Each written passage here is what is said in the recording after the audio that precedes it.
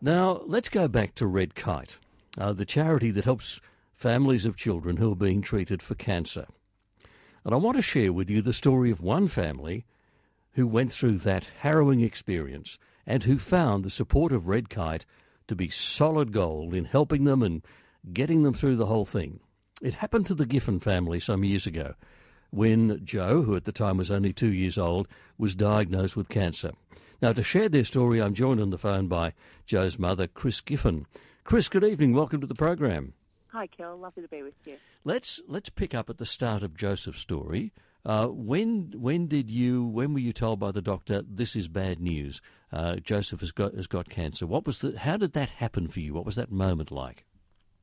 Well, we had just recently had another child. Second son was Sam, was 8 months old, and Joseph had sort of started waking up in the middle of the night, and he'd be out of bed, and we'd take him back, and he'd be there 15 minutes later, and this was going for hours each night. Never in pain, but just not settled. So I took him to several doctors, and they all sort of said, "He's two. That's what happens." And we went eventually to a friend of ours who was a doctor, and he felt Joseph's stomach and felt a mass. And we were immediately sent for an ultrasound, and that's when they told us that he has a large mass around the size of a rock melon in his abdomen.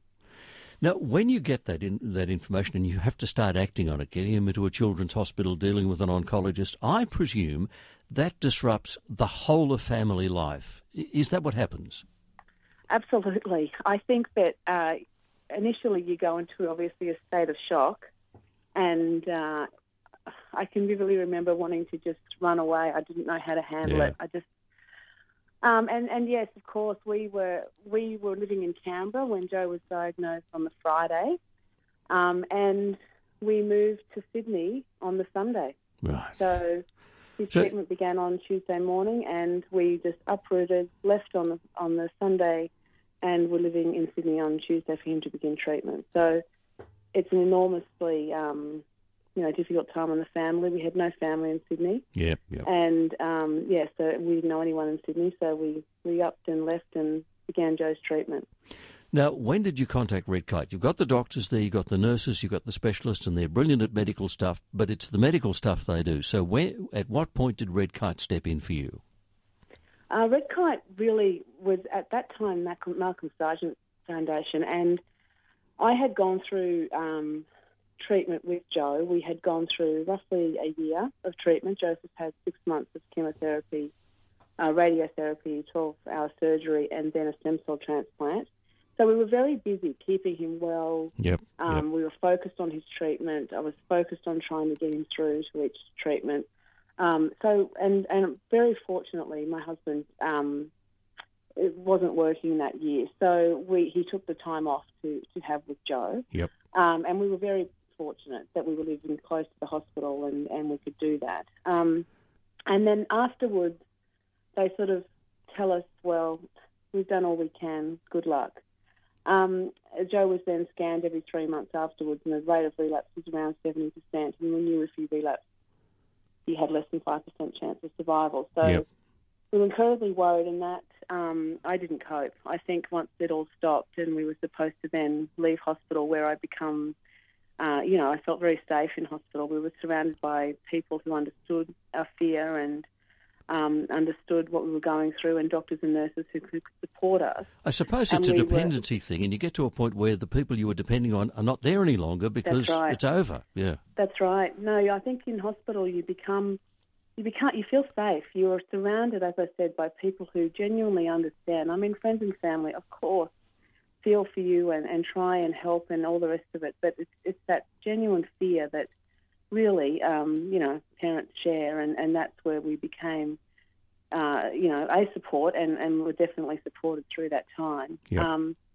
But yes, and then we were left, and then I fell into a bit of a heap and developed an anxiety disorder. I really couldn't leave the house, and I was so worried. And I went back to the social worker and asked for help, and they said that Red Kite had just started a teleconference group linking families who'd gone through similar situations at different stages.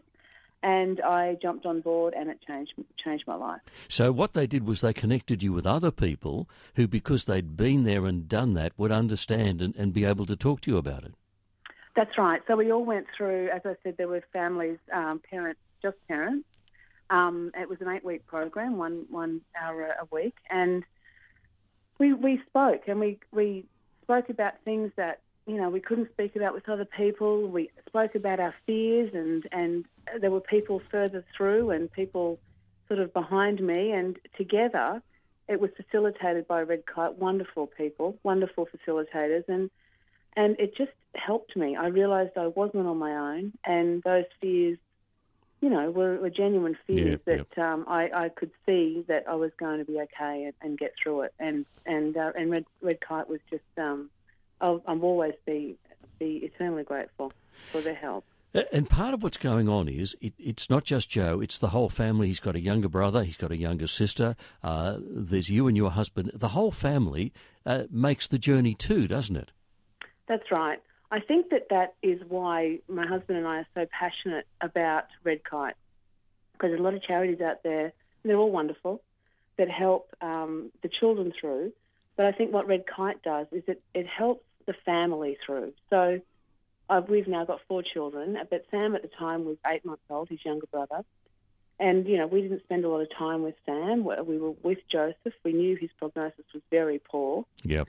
We always tried to get there at night to see him and put him to bed, one of us. But it certainly had an impact on him, and it had an impact on us as well as parents. And, you know, it's never easy, and we're very fortunate. We had a very strong relationship, and it was strengthened by what we've been through. But there's so many people, Kel, out there who come from regional Australia, you know, flying in. We used to see these parents flying in.